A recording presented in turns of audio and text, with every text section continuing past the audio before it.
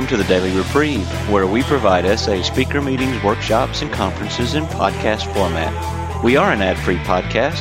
If you enjoy listening, please help us be self-supporting by going to donate.thedailyreprieve.com and drop $1 or $2 into the virtual basket. Please consider donating monthly by clicking the Donate Monthly button. However, one-time donations are always welcome. Just click the Donate Now button. Now, without further ado, this episode of the Daily Reprieve.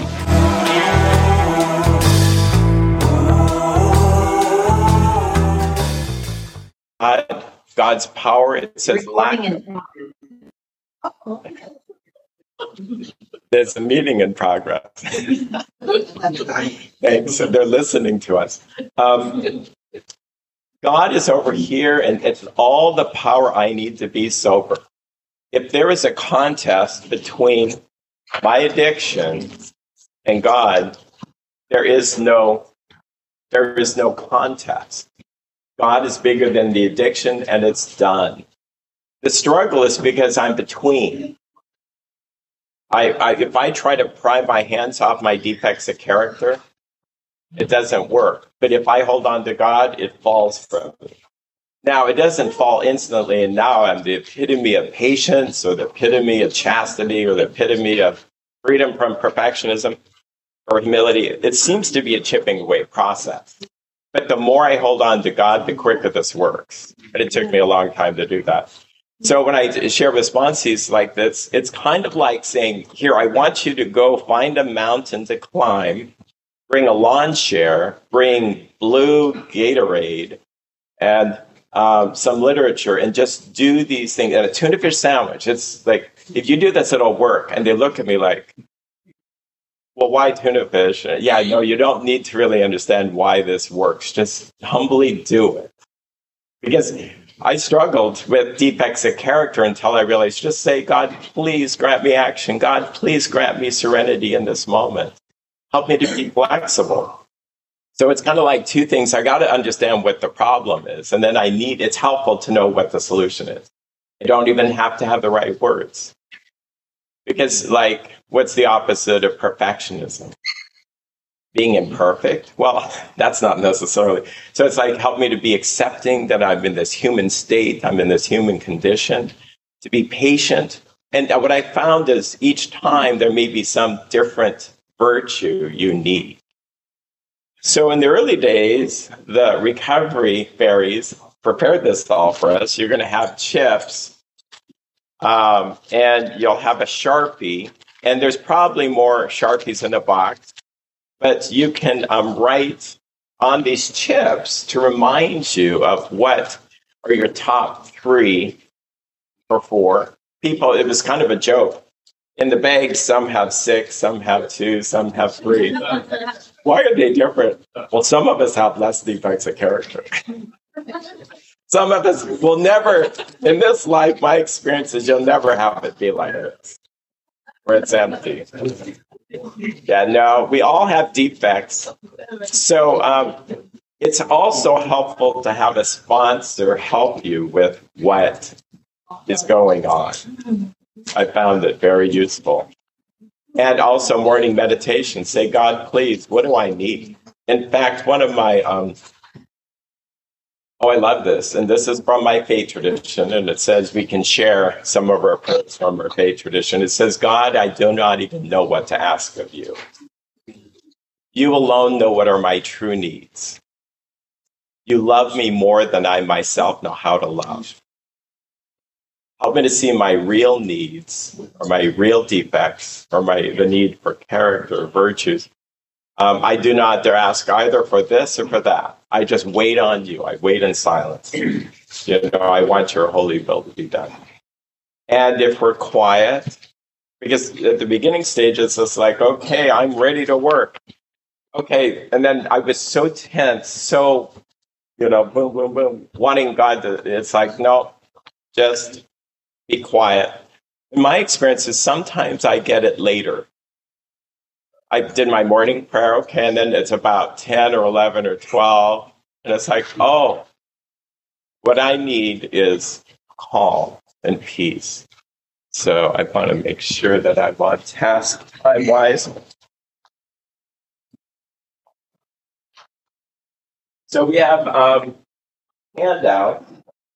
And in the early days, they did do,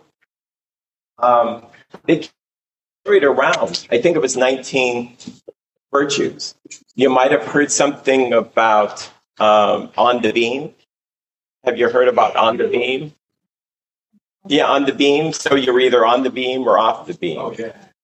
And yeah, there's these little cards. That comes from the early days. And I think on the beam, if you look it up, had something to do with flight and being level. Because a lot of what we're asking for is balance. It's not the complete opposite. It's balance. Like no sexuality is probably not chastity. No eating is probably not the opposite of gluttony. It's like temperance, asking for chastity. Chastity actually means wholeness. Let's see how that goes. Yeah, I want to get you working on this, but I'll finish with this. When I started studying, what is the word chastity? Chastity means holistic. It means together. Then I contrasted that with the defective character of lust. Lust is brokenness, it's splitting. So it's about body parts. It's about not having emotional connection, but I just want sexual connection.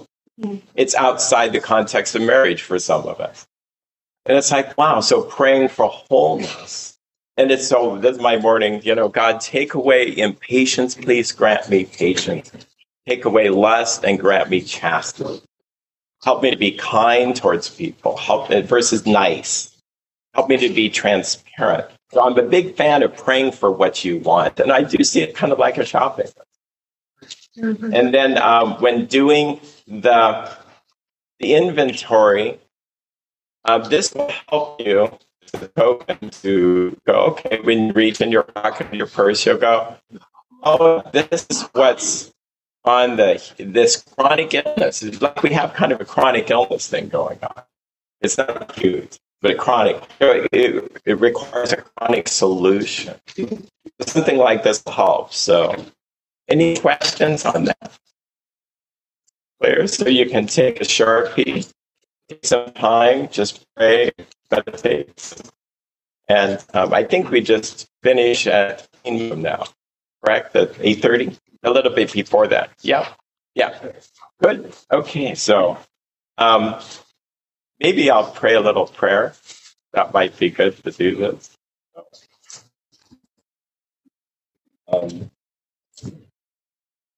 God, just be with us today.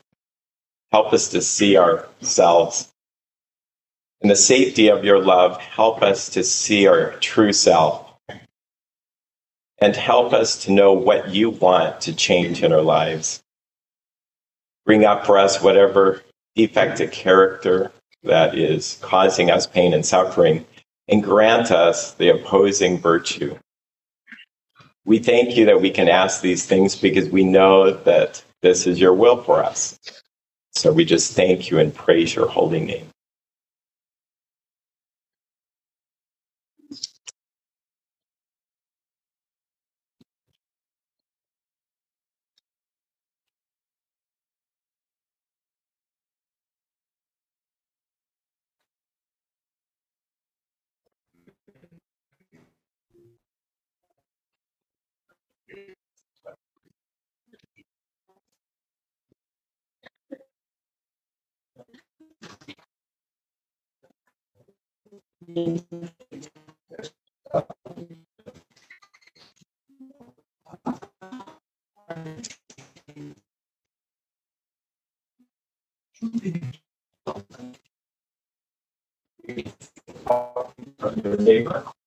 It might not that as well as the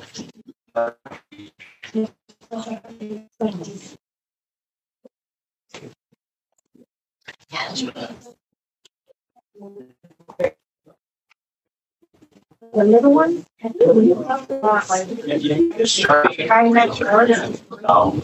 That's how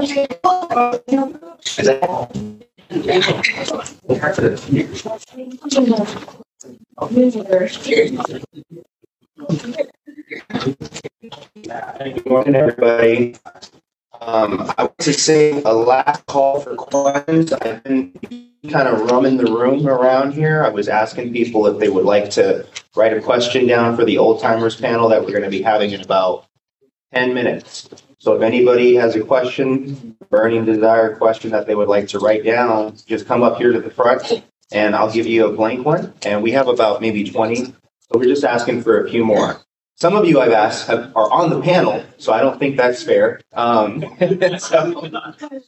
So if you have any questions, just come see me. Thanks.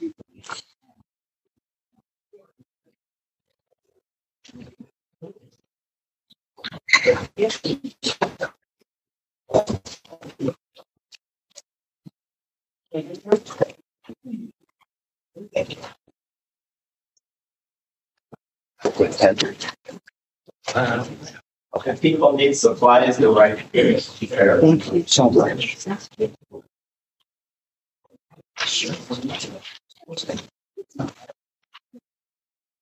Get it?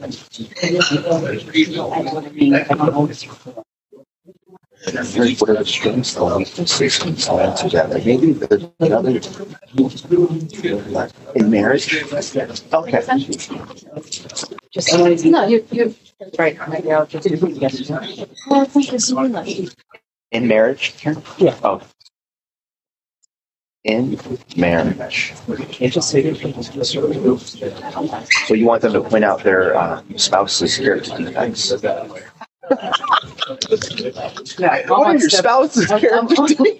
right now, and I just went, wow, this is perfect. Yeah. Iron this morning. You're like, yeah, he's got that. He's got that. Oh, definitely that. So we have some good questions that came up. People have asked, how do I do it? That's how I kind of like, I want to do this right. So on one side, it's up to you. At first, my thought is just write down your defects. But then I thought, you could write the virtue on the opposite side if you want. If you're the type of person that wants to just focus on the positive, you could just put the positive there, or you can just keep the negative. You can write that. On these checklists, you can use that as a guide, and we have plenty. So if you want to take a few just to get yourself going, you can just, anger and control. Irresponsible. So this one is more the defects.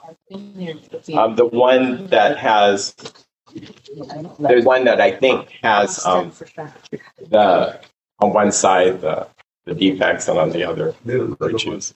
The little one has that. Yeah, I see that. Oh yeah, okay, they're embedded right there. So chaotic versus serenity. Criticizing versus praise. Versus black. So this is a great guide to give you that at the beginning of praying. But I will say it's a struggle to know what is it that I need that kind of wipes out that. Thank you. Thank you very much.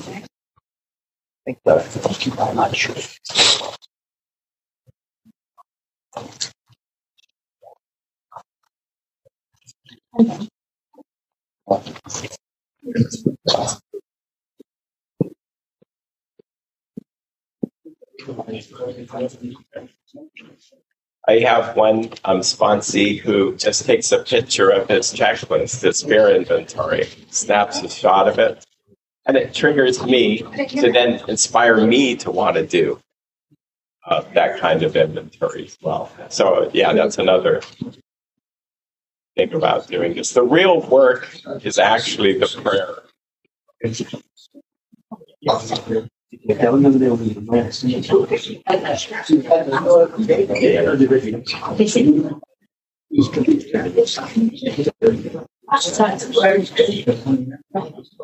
Yep.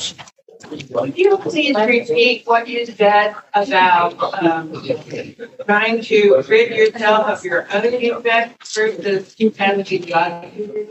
Sure. The good question is, I'm going to repeat what I said about me trying to get rid of my own defects.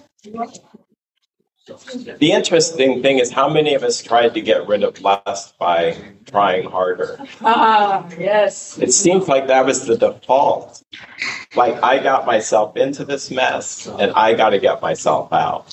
That's why we tried to do it alone. I wouldn't want to be transparent. And I would stubbornly try to make myself sober. I'm going to use self-will, self-direction, self-power. So the opposite of self-willed is God's will. The opposite of self-powered is God's power, which in page 45 of the AA Big Book, it says lack of power. That was our dilemma. And self-directed, like I have a plan. They even have a name for it called the director who wants to run the whole show. So it took me a while to realize, well, why would I then go and work on my defects of character thinking I had the power to do that? Why not just ask God to remove these things? So it takes like 2 minutes. It's really bizarre how short this is. And when people check in with me and I say, did you do step 10 and 11 today? If they say yes, great, you're doing the program. But they go, well, I was busy. Then, well, let's do it next because the program isn't happening. And so then the key is how do I even identify with that people? I can't do that myself either. I have to ask God to show me myself. And this is cool. I was reading this, and it says that when we're interacting with people, and I'm upset, I'm disturbed, that section in the book where it says, when I am disturbed, there's some person, place, or thing unacceptable to me. What's going on there? Early recovery, it's all about them. Later recovery, it's about me. It's my defects of character that are disturbing. For instance, if someone mugs us, does something really, really bad to us, we could get almost everybody to agree with us. But if I have faith in God, trust in His holy will, patience, an understanding that the person who mugged us was perhaps spiritually sick, then I would be more serene. Maybe not totally serene, but a lot more serene. So I have to identify what I need and then ask God to just give it to me. And this is funny. He will. Why would God not give us these virtues? And if we struggle with doubt, sometimes there's doubt. People feel like I can't ever get better. Then just pray for faith. Ask God to. I think we work so hard at this that we work so hard at this, and then we're miserable. So now I'm going to ask God to do for me what I can't do for myself, which is take away my defects. Other questions?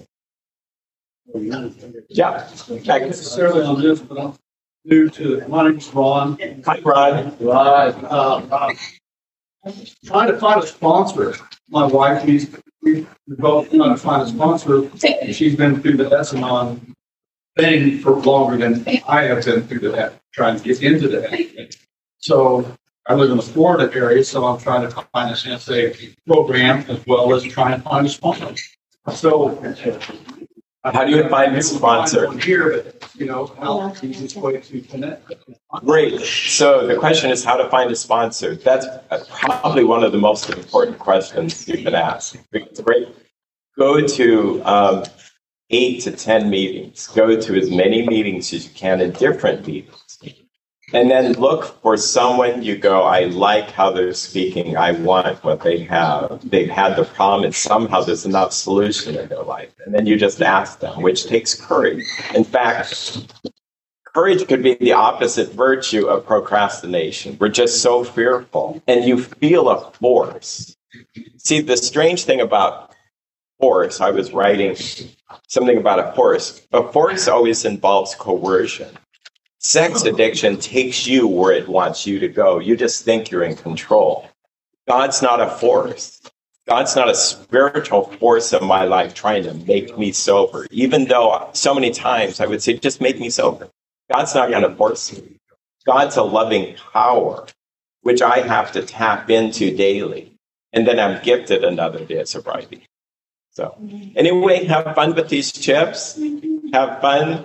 Ask God for fun if you're not having too much fun. Ask Him for grace to help you get through these things. Yeah.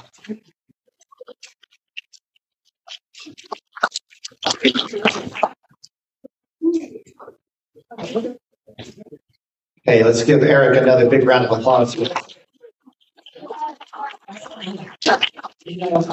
the things we're trying to do at this conference is we have a debrief at 12:30 today, and then we take that information and we try to add it to the next year or try to make it better. So we wanted to add a workshop to the meeting, to the conference this year. We wanted to add a panel for the 20-something group. We did that this year. So each year we're trying to make it better, and so grateful for Eric to do that. Did you guys think of the talent show last night? Okay. There's a couple of standouts. Was the violinist, is Luke around? He's not, man. He was amazing. A card player right back here. Man, he was amazing, wasn't he? And all the folks very good parents get in around the cloth. Yeah.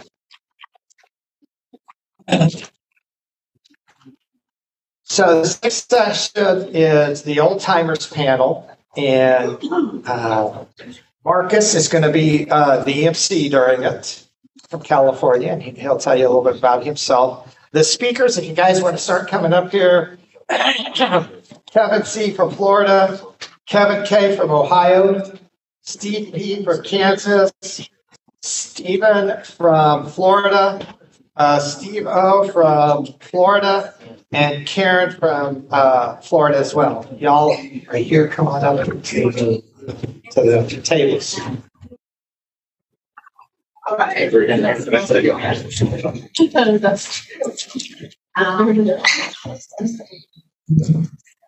do we have? 4 or 5. Okay. Here. Oh, there she is. It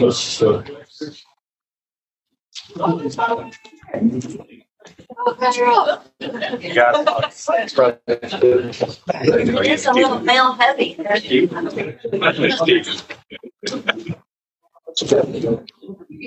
back so that Stephen sees.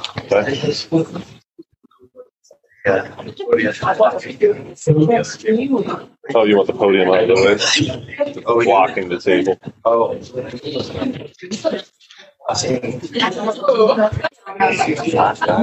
Tom, you want it like this? Out of the way? Yeah, for the back. Like that? What's that? One of what? Set that down, but still. Okay. I got some.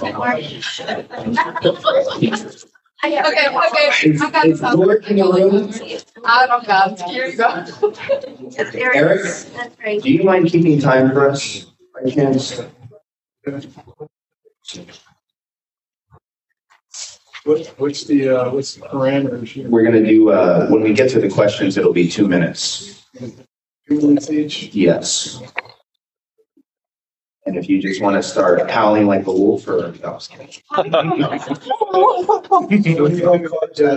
the 2 minutes you just put up the side? Yeah.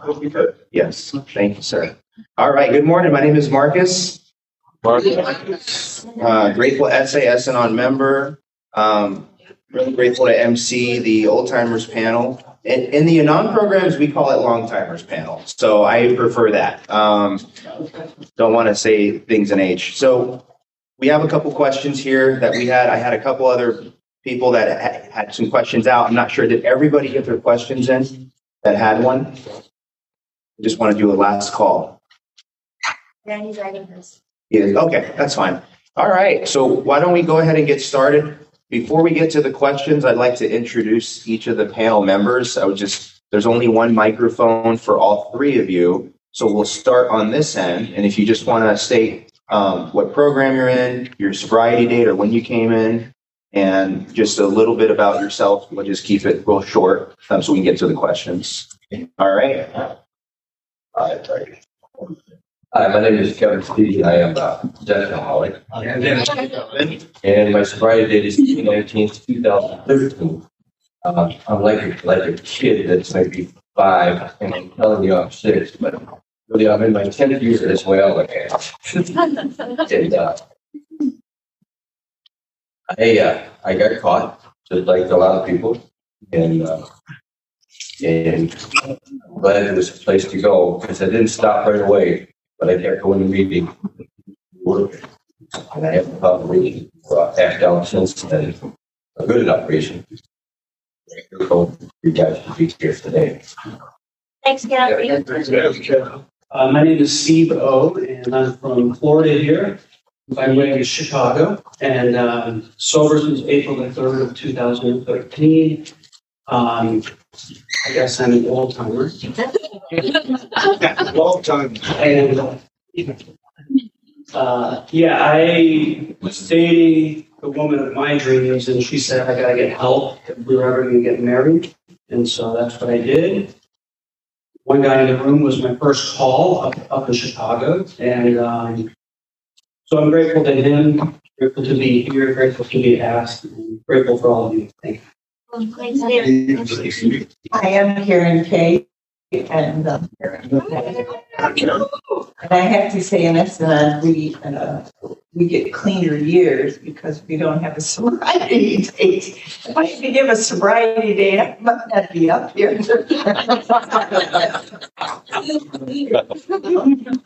But my first meeting in Essenad was the July conference in Nashville, Tennessee in 1993. And I was on the verge of my second marriage, to whom I knew was a sexaholic. And I had been in another recovery program for about 6 years. And I thought I could handle this.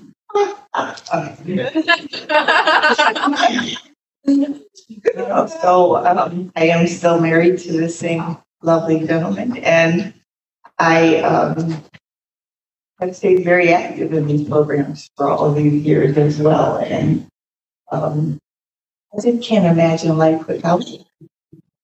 Met so many wonderful people. I have met God here, and I'm really glad to be here today. Thank you. Hey everybody, I'm Kevin from Ohio. I'm gratefully recovering Essanon, and I've been in the program since February 2018. So 5 years. And I'm just grateful to be married to a woman who struggles with sex and love addiction, because it has brought me here. And I am a much better man since I got in recovery. And she's the one who got me in recovery. She's not why I'm still in recovery. But I'm very grateful to have met her and gone through that with her past. Thanks, Kevin. I'm Steve from Wichita, Kansas. Hi. And I'm a sexaholic. Sometimes I say I'm a sexaholic, and my problem is Steve, this guy right here. If you see me a little earlier, I found that do not touch sign up here, and I put it on my chest. I thought, well, maybe I better not wear that up here, because I like to be touched. But my life is in a real mess. Started out being molested and raped, and that turned me into sexual doing with girls and touching girls. And I got saved and then did good for a while. Found I had a very spiritual life. Got discouraged and fell back into my addictions. And I'm addicted to about every character defect, almost. So here you get an idea. And then I got into the program, and my life has changed. And almost committed suicide 8 times, been in prison, and a lot more. I've learned a lot from people.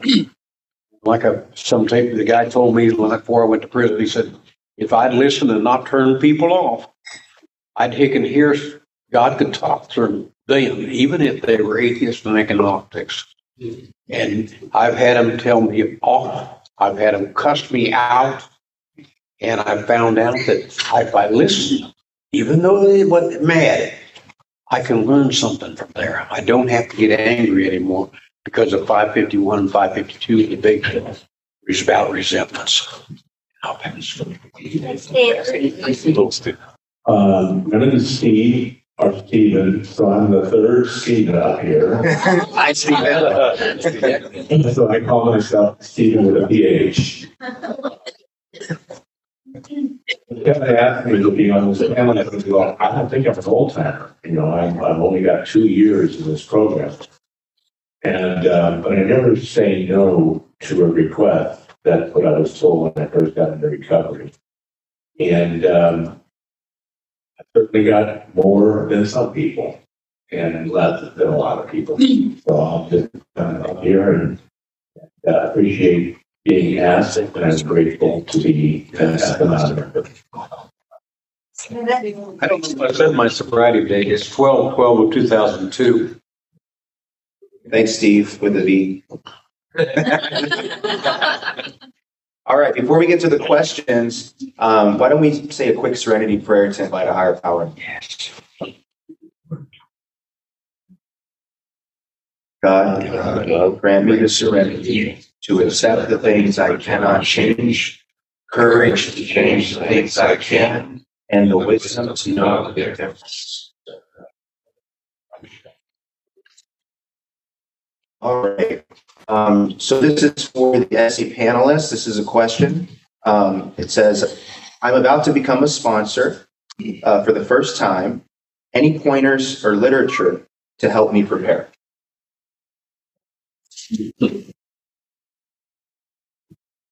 Well,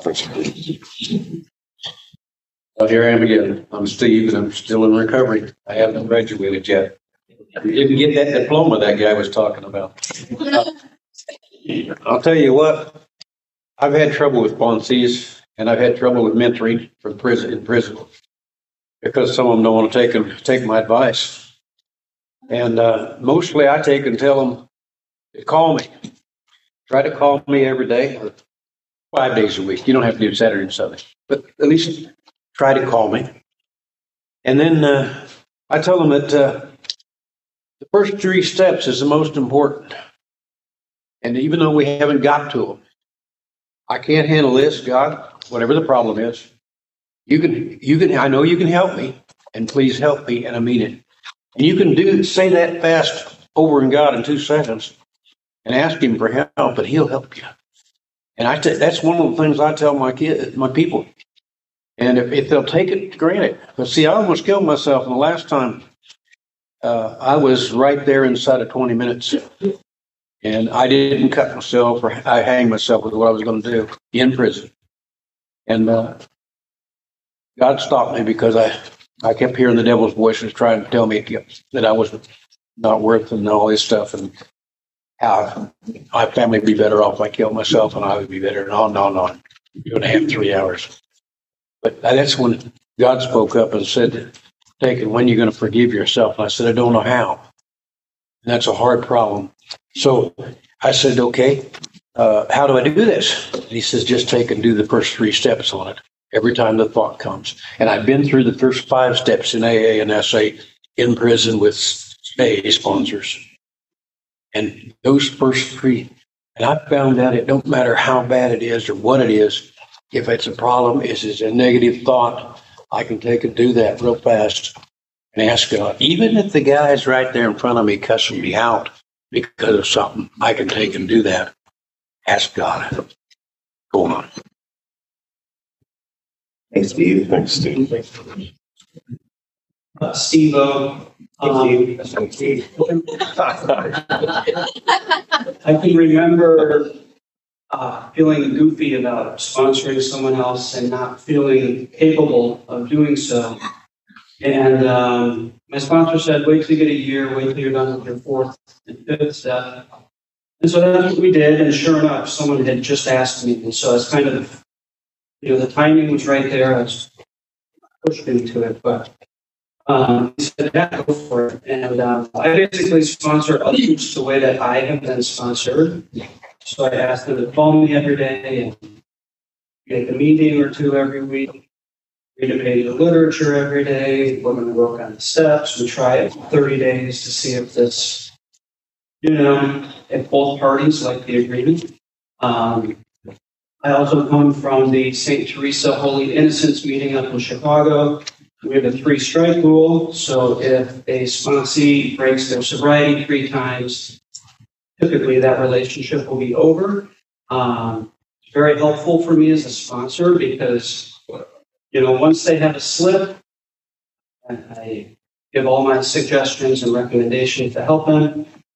And then if they slip again and they don't take those, well then, I kind of either repeat my message or try to figure out maybe where their blind spots are. And then after the 3rd time, it's like it's just not working. So it's very helpful. There's no shame involved with, anything. I help them find a new sponsor. I'm on my 2nd sponsor because I fired myself the 1st time. And so just, I would say if you're asking the question, you're probably ready to sponsor. Kevin C. That's a holiday. It's about building a relationship. For 30 days, I usually don't go over steps or anything with them. I want to see if they make the commitment to call me every day. Because I remember what I was like thinking at that stage of my development was like a baby in a boxcar. It was just all over the place. And I needed some direction. And so I've had 2 sponsors. One got a girlfriend, and his sponsor told him that he can no longer sponsor in the SA program. And so he had to let me go. And then I was astray for a while. And the guy came up to me and said, "You got a sponsor?" I said, "I'm in between. I don't know." He said, "Well, I'll be your sponsor." And here today, I'm grateful to him. I always got A, B, and C planned. And I call my sponsor, and he comes up with D. I thought, okay, no. How did I think of that? It's so simple. But just talking to another person. I don't believe in firing anybody personally. I'm in AA as well. I had a guy get out of prison that I was sponsoring. He went back to prison again for 6 years. He gets out and he says, "Are you still my sponsor?" And I said, "As far as I know, I just didn't know where you went."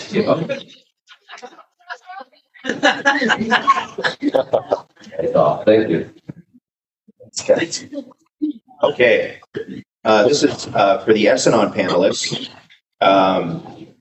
My significant other has multiple addictions. Do I get multiple sponsors or choose just one, like Al-Anon or Essanon? Do I just choose one sponsor if my spouse has multiple addictions? Well, I don't know that I've ever directly faced that situation, but I would have to say that it's typical that there's more than one issue than a sexaholic relationship.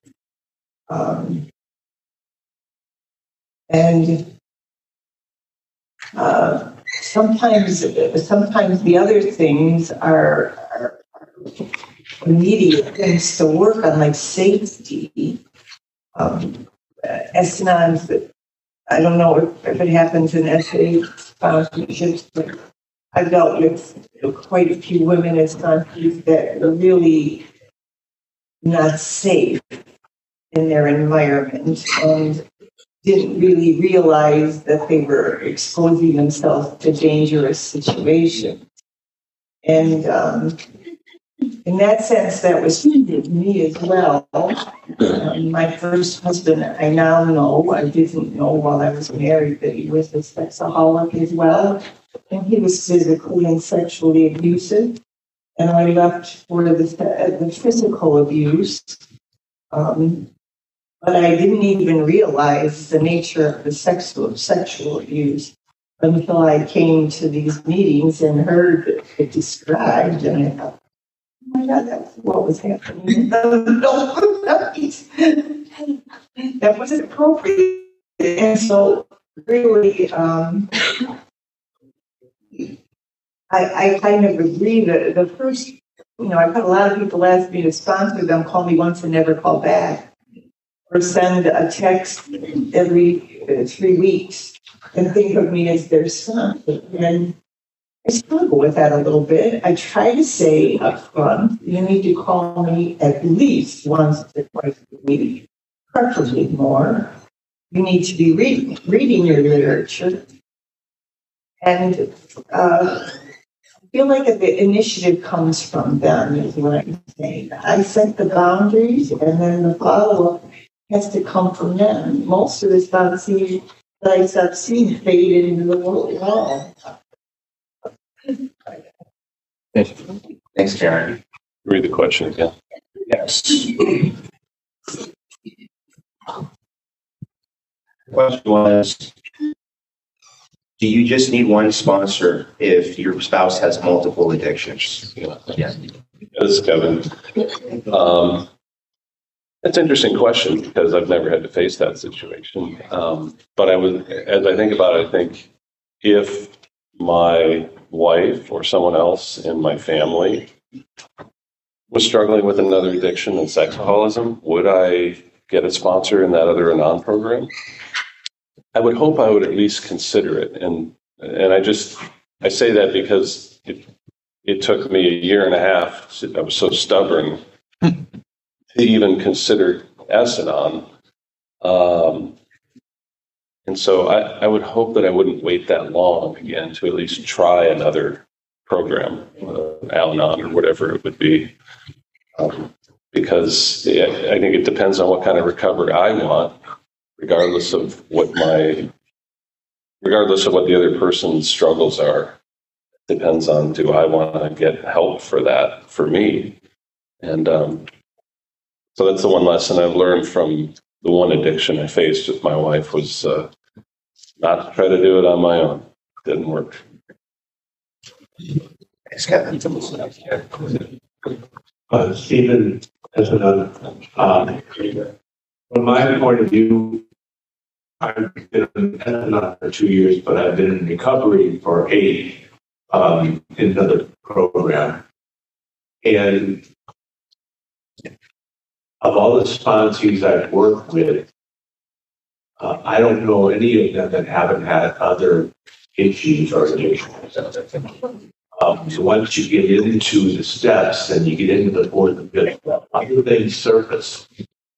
So from my point of view, my suggestion would be get through the steps with your first sponsor first. And it's difficult enough to get all the way through 12 steps without getting a second sponsor and then starting over in a different program. So that would be my viewpoint on that. Thank you. Thanks, Stephen. All right, question. This could be for both sides. I'll change the question a little bit. The question is, what do you do when you slip in the program? So for the S-Anon panelists, maybe define what a slip in S-Anon is for you and what you do when you slip. And then for the SA panelists, what do you do with sponsees who slip and if you've slipped in the past?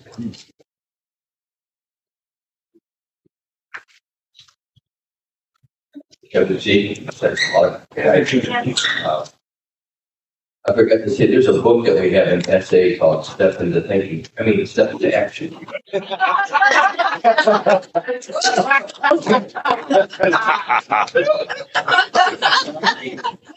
Let me say this, the seats we took. These are the steps we took.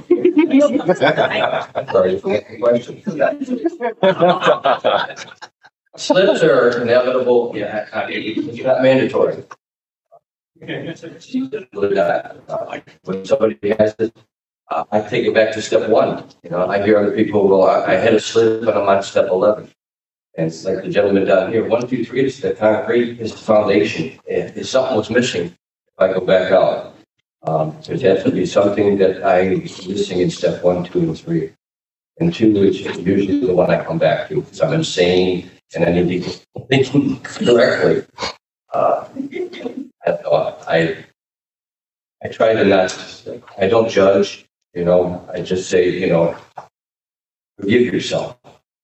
That's, we're not judging you.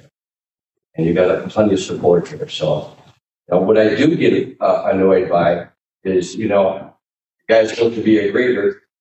He doesn't show up. So somebody else has to take his spot. So he's not doing his part for God to perform a miracle. And like you guys said, that I always say yes to a SA request. That's really vital. And I've seen God put people together that I just can't even imagine. A millionaire with the guy from the ghetto. It's just God puts us together. And for the guy that's looking for a sponsor, just pray for a sponsor. That's what I was told. They will appear. Thank you. Steve-O, sexaholic. I've had a few slips, and I did what my sponsor would tell me to do, and what many others that I would check in with regularly would advise. I would journal often, looking at, how did this slip happen? Because some were at 8 months, 10 months. That was painful. I wanted to hit that year mark. After one slip, someone said you should get a sponsor. So that I got a sponsor. But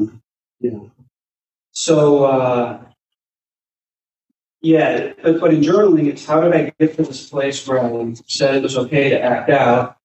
And then what am I going to do differently the next time I'm in this situation? And that's what I like that. It probably came unplugged. Is that better? Yeah. I was just going to say, when others slip that I'm working with, I'm always advising them to look at what they can learn from it. Because chances are you're going to be in a very similar situation again. You're going to get frustrated, you're going to get tempted, you're going to feel vulnerable, you're going to be alone. And how are you going to handle it? What will it look like differently? Thanks, Steve. Thanks, Steve. I think it's a difficult question for us, and I think that emotional sobriety is where we're looking for. And I don't think that anyone without a great deal of maturity in the program can identify a slip in themselves.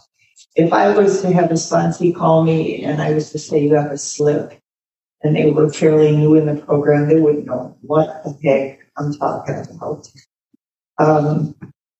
I find myself saying, well, what's this feel like to you? What's going on with you? That kind of thing. In the beginning, we deal a lot with this idea of disclosure and snooping and following the sex addict around. And this can go on in a new Estenon for a long time. And to me, that's clearly a loss of sobriety, but they don't know what sobriety is. So it takes a while to explain to an Estenon what sobriety is. They need to observe it. And they need a sponsor very much to affirm that this is sober behavior. This is wonderful. You seem so much more relaxed. And I think this whole thing is a little bit harder with Essenons. You convey that you're there. And I think that more comes from inside of them. I'm looking at a few people I know here who've been here a long time, and they would say, oh man, I've been in a slip last week. But they know about it. They know what serene is. They know what getting out of their addict stuff is. So thank you. Thanks, Karen. Karen. It's Kevin. Hi, Kevin. For me, I think a slip is in Estenon, in my emotional sobriety, is when my thinking takes me into any kind of wanting to control, manage, fix, ask a bunch of questions, be over in my wife's side of the street, wondering all sorts of things, attending to any number of anxieties and fears that my mind's producing when there's no evidence of anything going on, when my serenity is disturbed. And when I'm not able to let things bounce off of me as easily, it's a slip. For me, a relapse in my emotional sobriety is when that kind of thinking actually sticks around. I let it stick around long enough that it starts to tell me to take certain actions. Like I used to during the beginning period of abstinence I had, which was almost 4 years with my wife. The relapse would be when I would get so far in my thinking, I would say, unless she's going to be physically, sexually intimate with me again soon, I think maybe I'll start pursuing divorce. That was a relapse for me. The slip was the beginning of the thoughts of me, mine. I deserve, I'm entitled. Just focusing all sorts of things on how much I'm a victim because I'm not getting. So for me, the emotional slips are one thing. The relapse is being so far gone that I'm going to take some kind of action that's not going to be good for me or healthy for me or anyone around me. Thanks, Kevin. I'll repeat the question for Steve. I know it's defining it. So the essay question was, if you have slipped, what have you done? When you have sponsees who slip, what have you suggested? Okay. Body scan. Sorry. Body scan. Suggest. Oh, that's fun. There you go. I'm Steve, and I'm Steve P. Yeah, That's a technical difficulty. I'm about to have a slip, Stephen. I'm about to have a slip. Stop. All right, go ahead, Steve. I wanted to wear this shirt so people would notice me, but I think he got more attention. Okay, let's get back into the question here. I was a professional slipper, so I can give good advice on slipping. It says here in 191, under the sobriety definition in essay book, how can we consider ourselves sober if we still resort to whatever or whomsoever we're using addictively to whatsoever? No, okay, I've already I read it out of my mind and finished it. And I came to the essay group in 1990 for 10 months, and I couldn't keep even 2 weeks. I thought I did the first 3 steps the first night. Maybe 8 weeks I'd be done. And it didn't work out that way because I couldn't keep even 2 weeks. And one day I came in and the guy next to me told me he could smell that I'd masturbated on the way or partly or whatever. He says, even just starting or whatever, touching yourself inappropriately is still a slip. And I go, that goes along with that now. I realize that. And I have some habitual slippers still that in my group that seems like they can get a month or they can get 3 months or whatever. That's about as good. And I just tell them to keep using that as another step up the ladder. See what you did wrong, but look at what was going on right before it. That's the most important. I mean, I get depressed over a lot of different things, and I can find those depressions. I'm addicted to depressions. Okay. I just thought of that. Yeah, my time is up. How about that? Okay. Body scan. I say that because I think it's a good thing when anybody starts to figure out when my body was off. As an it's getting fewer times that I actually lose my sobriety, but it does happen. In my other program, someone once told me that lift is something you do on a rug. What he meant by that is that slips can be taken very lightly, or they can be taken seriously. And if someone takes a slip seriously, they're rigorously honest with themselves and others, admit their fault, and move on and try not to do it again. If it becomes a hidden, secretive thing, then I think it moves into a relapse. That's just how I view it. And I'm very capable of having a relapse as an S&on in my emotional sobriety if I lose it, get angry, resentful, and don't take care of it right away. My program teaches me how to do that. And if I don't use the tools of my program, it becomes a relapse. That's how I feel about things. Can I add something as an national? It's not a question. We're just doing the panelists for now. If you have a question, I think there are some. No, it wasn't a question. I wanted to add about flip on national. Okay, if you want to maybe come up to them afterward and maybe talk with them after. Okay. We're doing the panelists. No problem. All right, so our next question. This is for both SA and S&on. We'll start back over here. I realize we have two Kevins and two Stevens. That's beautiful. So for both SA and S&on, at what point in your recovery did you realize, hey, this thing works? It really does. I would change it a little bit to say, when do you feel you had a spiritual awakening?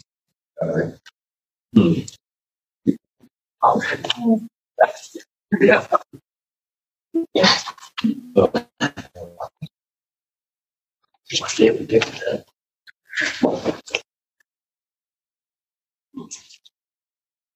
Could you repeat the question? Yeah. Repeat the question. The question? Yes. It said, at what point in your recovery did you realize that this thing actually works? When did you have your spiritual awakening? Kevin, Steve, sexaholic. I was up golfing with a friend of mine when I was actually outside, still acting out at this point. And he was a good friend in AA, and actually I was supposed to be a sponsor. And I said, Bill, can I tell you something that I've never told anybody else? And he said, Kevin, I can't think of anything less of you than I already do.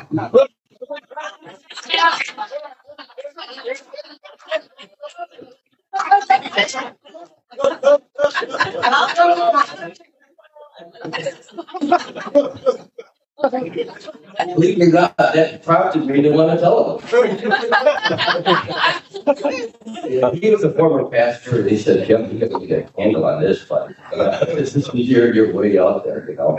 And there was another time when I was still acting out, and my AA sponsor and my wife were sitting in the driveway as I drove away to act out. And he looked at my wife and he said, he's on the fast track to self-destruction. Boy, you know, I thought, you know, my sponsor never lied to me for 15 years. Why would he lie now? Those are thoughts that happened before sober. And I believe God has had other signs to me every day if I'm watching for him or listening for him. And that's where I struggle, even if going like that for 24 hours. That's all I can say is, you know, I can't tell you the date either with sobriety, you know, I just tell you the date that I stopped. That's it. Thanks. Thanks, Kevin. Steve, sexaholic. Steve. Yeah, I would act out many times a week and wanted to get better for a couple, maybe 4 or 5 years. I wanted to be done with this, but I couldn't. I could not figure out how.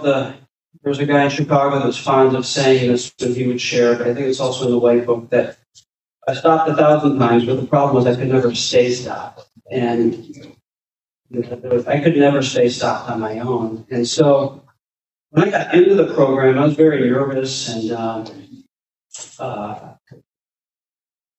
it seemed like there was hope. After the first night, there was hope. Because people had years of sobriety, and even though I didn't really know what that meant, kept coming back and kept going back. And it was almost like the miracle was just happening every week.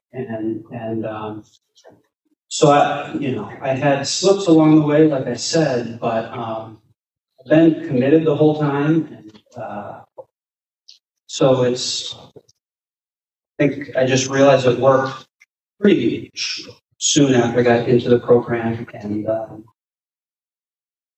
personally, getting a week of sobriety, 2 weeks of sobriety, a month of sobriety, this was a miracle. So this never happened by myself alone. So,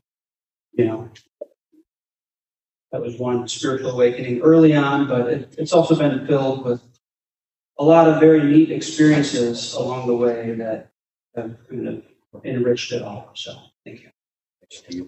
Thanks, Steve. As I mentioned earlier, I also had been in recovery in another program before I met this program, and I had had a wonderful year of courtship from my husband, and we had a date to get married, and about halfway through that year, he told me that he was a sex addict and he was going back to his meeting. And I was like, hey, I guess I know a little bit about recovery programs, and that seems like a good thing for you. I got kind of detached myself from that because of our faith tradition and his commitment in the program. We were abstinent while we were dating, and so I really, we didn't really have too much issue. Well, he suggested, and I thank him for that today, that he suggested before we actually took the step, we would go see a little bit about what this is about. I came to the Nashville convention in July, and we were going to get married in August, so I kind of waited till the last minute. I have to tell you, I was in shock. I was in shock. I had heard about recovery. Now, granted, he would probably say that I grew up in a Catholic home and I had pretty traditional values, and I didn't think about some of this junk. But some of the stuff I heard just blew my socks off.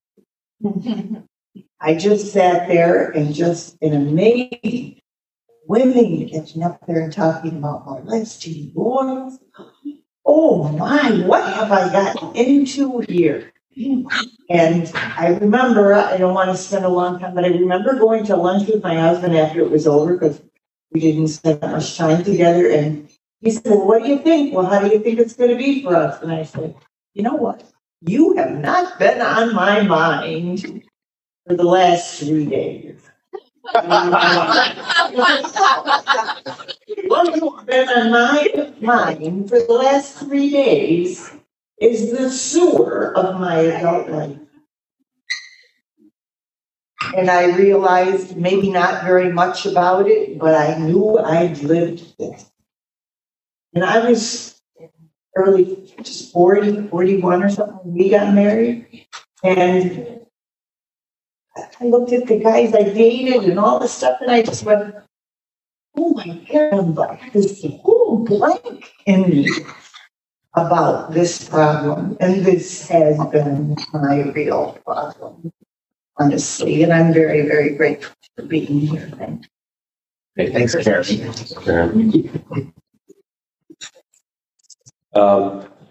I think I started to know that that Ethnon worked for me when I started feeling better. I started noticing things about myself.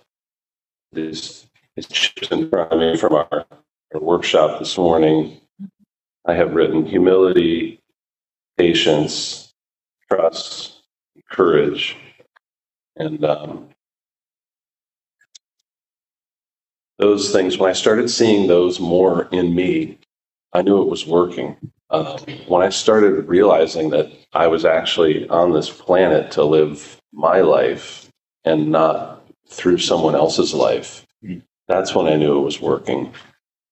When I stopped obsessing about other people, I knew it was working. And then when I got feedback from my kids, do you remember when you used to be so angry? I knew it was working. When I got feedback from my wife that it's okay if she talks a lot about her day with me when we're taking a walk, and it's not too much for me, Kevin. You know, it's not too much for me. She doesn't need to be quiet because she's being too loud or something. When I got the feedback from her that she could trust me with things and I wouldn't criticize and find fault and ask a million more questions, I knew S&R was working for me. So that's my answer. Thanks, Kevin. I'm Steve P. again. And I think I found it when I started getting sober. I took it back. I'm back to the slipper top because of I took it. Besides, I had several months before I went to prison. I had 10 months was the biggest I got in prison. 6 months later, and then after prison, and then 19 months, and now I clear up to 20 years. But I take it every time I go to sleep. Before I go to sleep, I thank God for the day, keeping me sober and clean. And I ask Him to keep me sober and clean for the next day. But then I go in and ask Him again in the morning. And it just seems like it's every time I made another day. You know, I'm not working on 2 weeks, 6 months, or what. I'm just a day. And I just, it's good. And then once in a while, somebody says, well, you know, you should have been better, a lot better than what you used to be. And, wow, you know, I like those compliments. I was starved for compliments. I was just a thank you was good because I pay attention since I left my mom's nipple. And before I quit, on the thing on the internet, there was a dog picture, and I love dogs. So let me say something to him.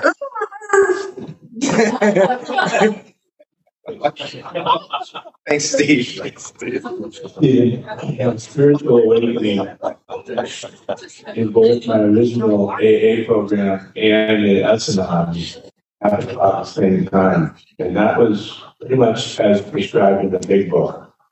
I did my fifth step and admitted to God myself and to another human being the exact nature of my wrong. The book says to go home, take the book off the shelf, and read through the first 5 steps, see where you are. And if you've done a good job, the obsession will be lifted. That's when it happened for me. And that's when also I had a real spiritual awakening that the obsession in S&R is snooping, investigative research, and any kind of control over my essay was removed. I won't say it ever came back, but the obsession was removed. And I think that's when I can identify as a spiritual awakening. Thanks, Steve. All right. I want to ask a question of my own here. I don't see any in the box. What does your relationship with your higher power look like today versus when you first came in? And what does your relationship with the higher power look like today? And how do you maintain that relationship?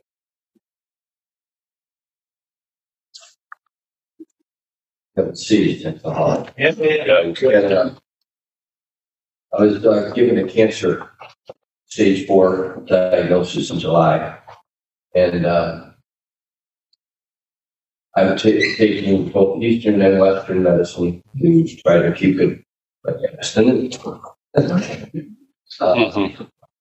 And when I was getting acupuncture the other day, the doctor said, "You're on a different path today. It's just you and God. And I realized that, my spirituality is going to change. So what I do is I try to avoid a quiet time now. Try not to work the steps and yell at God. And got to go through the 5 stages I learned in the 12-step program. And I can't get stuck in one. I have to go from one to the next. Just like people grieve. And so I have to double my efforts. Really. Whenever I'm feeling down, I always suggest to my clients, please take my advice. I'm not using it. But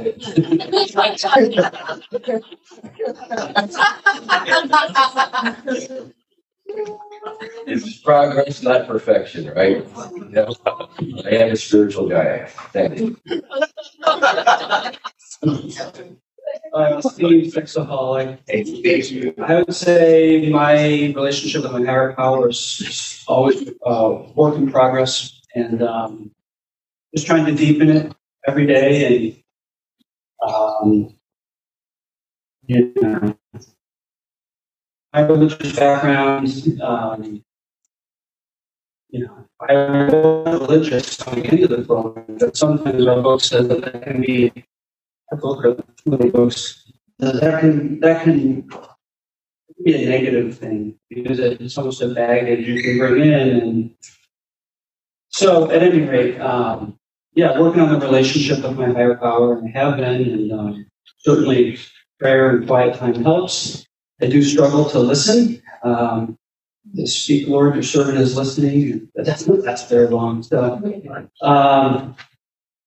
it's a work in progress, but it's always trying to make it better. So.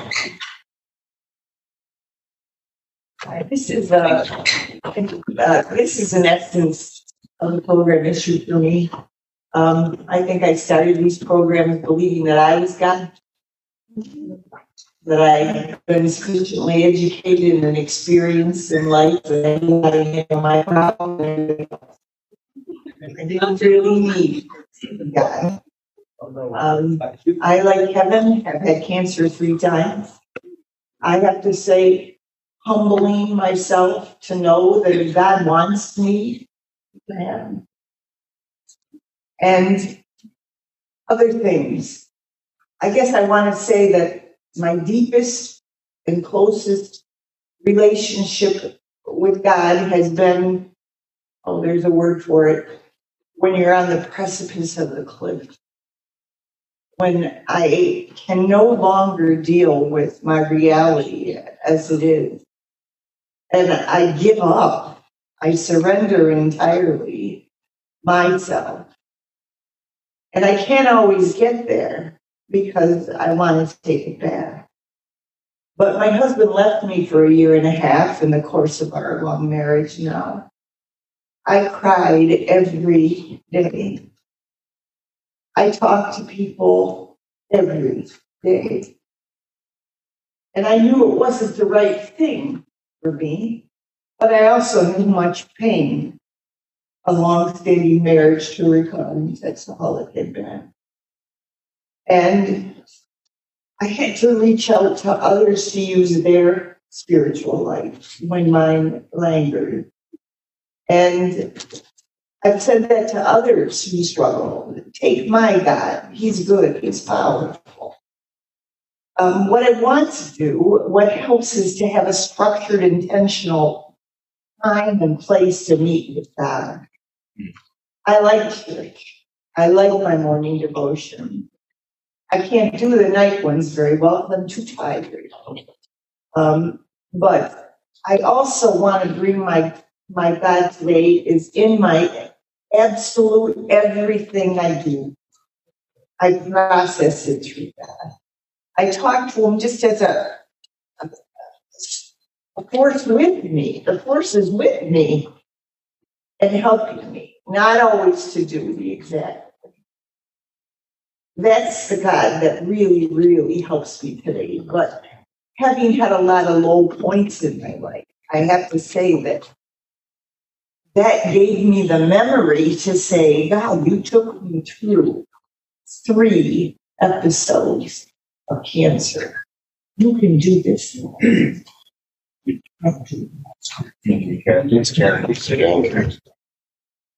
from Ohio.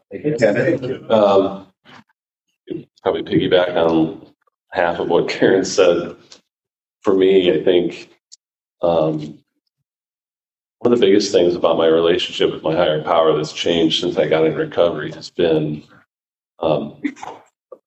experiencing the incredibly difficult situations in life as something my higher power is putting there for a reason, and trusting that that will be clear to me at some point. And that's been incredibly helpful for the fear, anxiety. We had to deal with stalking for quite a while from my wife's acting out partner for years. And we had to deal with the theme of stalking in my story. We had to deal with stalking from a situation with my son and the system and all sorts of terrible things that happen. And I think the thing that really had shifted for me since the program was in those situations, as painful as they were, I just kept trying to touch the fact that my higher power put these situations in my life for a reason. And I don't have to know that right now. And I can trust that I will at some point know. And that I can surrender them and I'll be okay. My sponsor told me early on to start praying for my for this stalker that my wife had acted out with. And for several years, I did that every day. I decided to start my prayers each day, praying for that person first, and later for the stalker in my son's life and in our family's life second. And then I prayed for the else I loved in my family. And it really made a difference. It helped me stay sober and free of resentment. So daily connection and staying out of victim mentality has been something my relationship with my higher power has really helped me with. Yes. I'm Steve, still a sexaholic. Haven't graduated. Haven't recovered neither. This is a good question, but you asked it, so I've got to answer it truthfully, okay? I was in the pits. Couldn't stand myself, couldn't be around myself, suicidal and everything else when I came into this program. And I had a close relationship with God before that. But after I got into here and started getting sober and getting hope that I could be better, and hearing people say that they got so many years, sober, my life started changing. I started reading my Bible more. I started reading recovery almost in Bible and recovery every day. And then I found one little book that's not approved by things, but it's a little Catholic monk, Brother Lawrence, says, "Practice the presence of God." And I'll tell you, that's made a life-changing deal to me. I used it when I read it before when I was younger, but now I read it about every day, at least a page, to keep me in that presence. And I don't pray anymore. I just fellowship with God. It's more fun. And sometimes, even though I've got ADHD, sometimes I just lay back in a chair and just talk to him for a while. Nothing on my mind, nothing else, not asking for nothing, just being in a relationship. And that's great. And then when I have a problem, I know that 1, 2, 3 is going to work because he's right there on the line.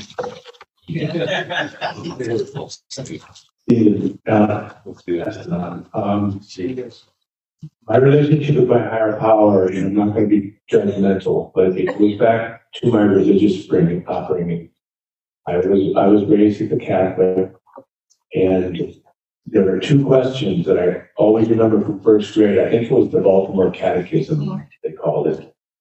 And the question was, who is God? And the answer was, God is love. And if they just would have stopped there, I wouldn't have had all the problems that I've had in my life. And again, I'm not being judgmental, but when I was taught that the God of my understanding is that it's a God that's judgmental, he's punishing, he's going to get you if you do something wrong, didn't work for me many years of my life. So I've adopted a God that is love. My God does not live out there. My God lives in here. He's everywhere. That means he's not only in me, he's in you. If everyone has God in them, then who am I to judge God? That doesn't mean I'm God. It means I'm that close to have a relationship with my higher power. He's that close. And if I just keep with God is love, and God is everywhere as love, my world is a better place. That's my relationship with my higher power. Thank you. All right, we're wrapping up. We got 15 minutes. I think we have time for 2 more questions. And this is for the S-Anon panelists. In S-Anon, I struggle with take what you want and leave the rest. When I hear everyone saying something I disagree with.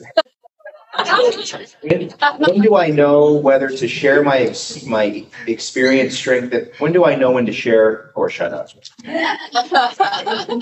For the S-Anon panel. Probably one of the greatest things that I've learned from these programs is how to listen. And I'm still not very good at it. I mean, I like to talk. I'm a words person. For my career, all of it, I love to talk. Not necessarily in things like this, but I mean, learning to listen and just hear someone out in a non-judgmental way has been one of the greatest gifts of this program. And when a person tells me I can't do that,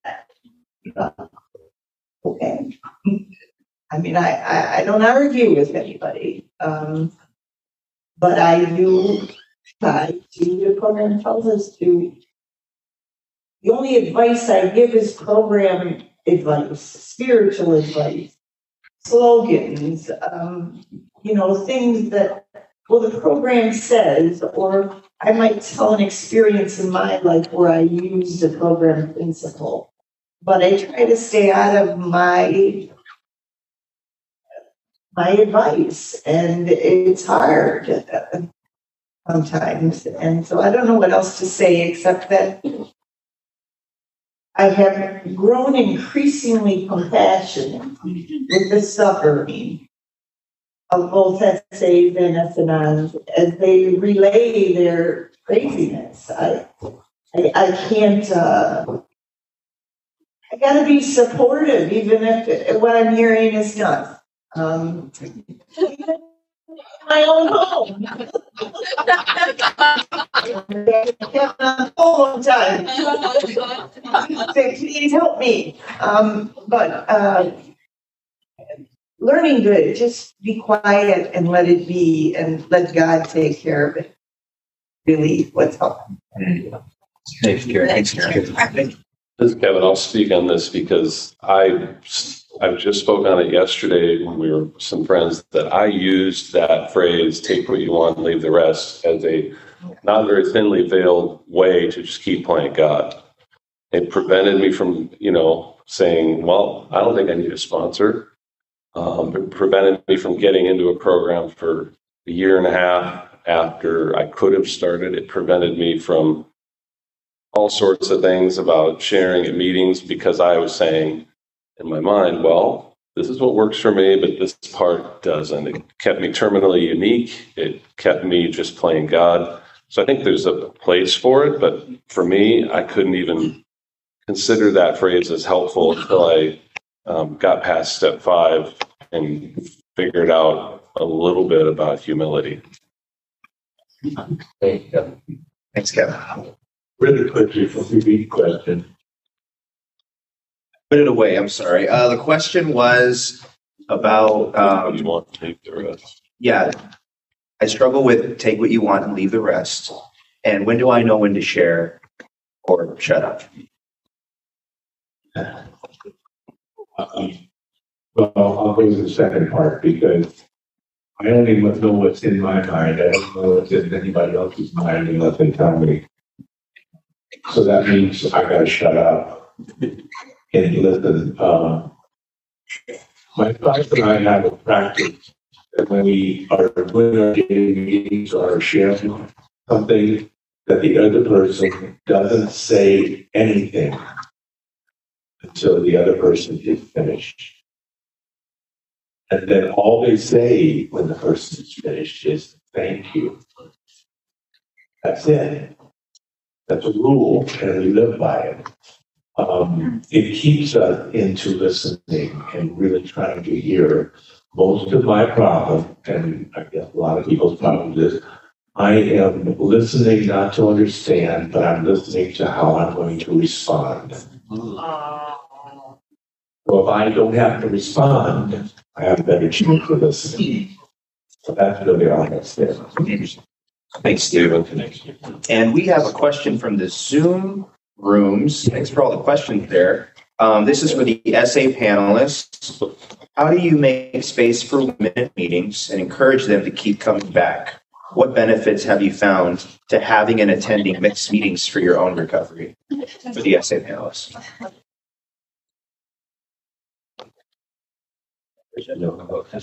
It's not working.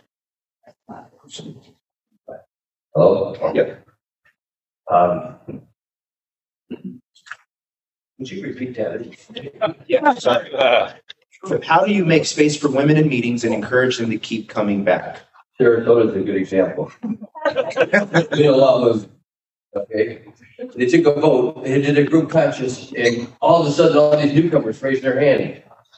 And I realized the importance of the traditions and how you need to have officers for a group, which I was once an officer at that meeting, and I want to run away from that meeting because it makes me mad when I leave. The shared parts about the statute and works and stuff, they all have sponsors. So that's a problem. There's got to be a solution. And we're working on it by having regular home group meetings that we can discuss things like this and realize when I started, it was the same way. The wife said, hey, guys, if women are in there, you're not going. Okay. And it's fair. It's fair. And I finally come to the conclusion, it's not, the political parties anymore. It's about faith and fear. People of faith, fear. And I choose to live in faith. And that's, there's a lot of scared people around. They say that when we come into SA as men, we're scared little boys. And that's so true. Scared little boys that try to grow up. That's all I have to say. Thanks. Thanks, Kevin. And, thanks for the question. I'm also in the Sarasota group that has a problem with women. And,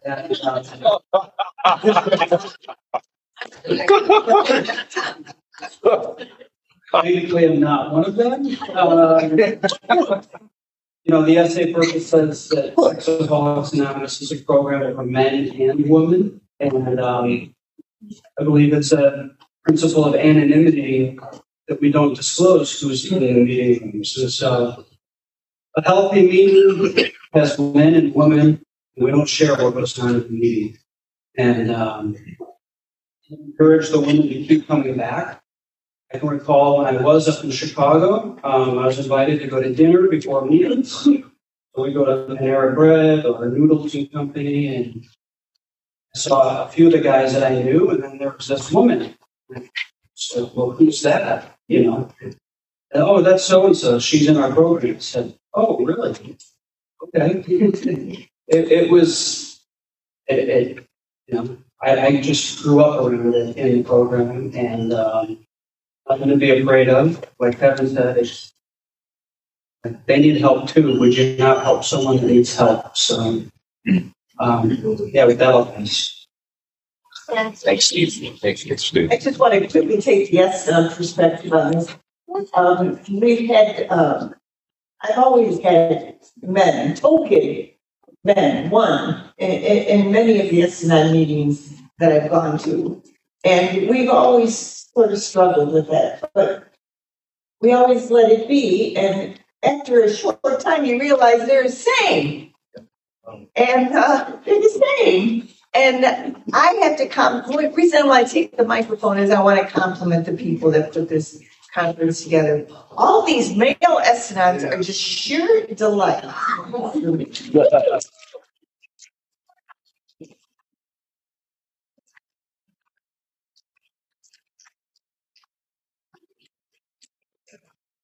I'm Stephen. And my problem is still Stephen. And I take it, this is a difficult question because we have no women. We haven't had any women in our group for probably 15 years now. But a woman and a man started our group something like 30 some years ago. And she was a great woman. And she took and came. And it bothered me at times because she let her hair down and she was a mess a lot of times. And I told her, I said, I'd even pay for it if you want to get your hair fixed. She said, no, I don't want men to be attracted to me. Wow. She had problems and she knew it. But I didn't have problems with the women in the big group because there's so many similarities. That's what they told me to look for, the similarities. And there's so many similarities. And I see it in the S&Ons too. I see the similarities with me. I went to S&On for about a year at one time, but we don't have that neither. And I kind of miss it. So I go to my OA group, and I know we're talking about other groups, but OA, and I'm the only man. And they put up with me great. And most of them are older women. And I take and tell them, anybody under 30, I don't want to hug. That's just because of my past, and I don't tell them that. But otherwise, I don't lust anymore neither. I look at the hair, and I look at those crazy stockings. Oh, I love them things. But I keep telling my wife, I'd like to have a pair of those, And, okay, I'm going to go clear for the waist. But she says, no. Hey, Steve. Okay, so can you put the timer to 1 minute? I have one last question. A lot of the questions are about relapse and self-acceptance and how you deal with that. And then there's a question in the Zoom chat that I want to it says, how does the disease model play into this? And so just want to say, maybe you have time for 2 shares. We have a hard stop at 9:45. How did you start to see sexaholism as a disease? And how did you relay that to sponsees? I saw it as a disease just like alcoholism, and I saw that at the end it's a dead end. And but you can survive, like was said here, and people that survive cancer. I don't know if there's an argument whether it's inherited or not inherited. I don't care. It's just what it is. I know I got it, and it's not going to go away. And I have to tend to every day. Thanks, Kevin. Steve, sexaholic. Steve. Yeah, I think that, disease is unwanted and the sexaholism is unwanted. I didn't want it. Helped me get through, but I didn't, it's because I didn't know of a better way. And so, it's kind of like being sick. And, my identity is that I'm a child of God, and I'm not, I have an addiction, but that doesn't define me. So first and foremost, I'm a child of God. And I think it helps with the disease to just look at it and say, I'm struggling with this, but there is a solution. And it's not that I'm a bad person, it's just a sick person trying to get better. Thanks, Steve. And if you want to talk, okay. We have time for one more. Quick share. Yeah, I'm Steve back again, Steve. I had what's the question again? The disease of sexaholism. Oh yeah, now I remember. I didn't know it was a disease. I was a loner. I thought I was the only one. We never talked about this in church or home or anything. Sexual things was not talked about. And so I didn't know. I really didn't know. When I got into the program, I heard people talking about this is a disease. And but it took me a while in recovery before I realized, yes, it is a disease. And some people have a disease like I did. I have a mental problem and I had a breakdown. That's a disease too, Some people have all the different addictions, get into whatever it is, smoking. Denial is one of my big ones. Thanks, Steve. Can we give it up for our panelists up here?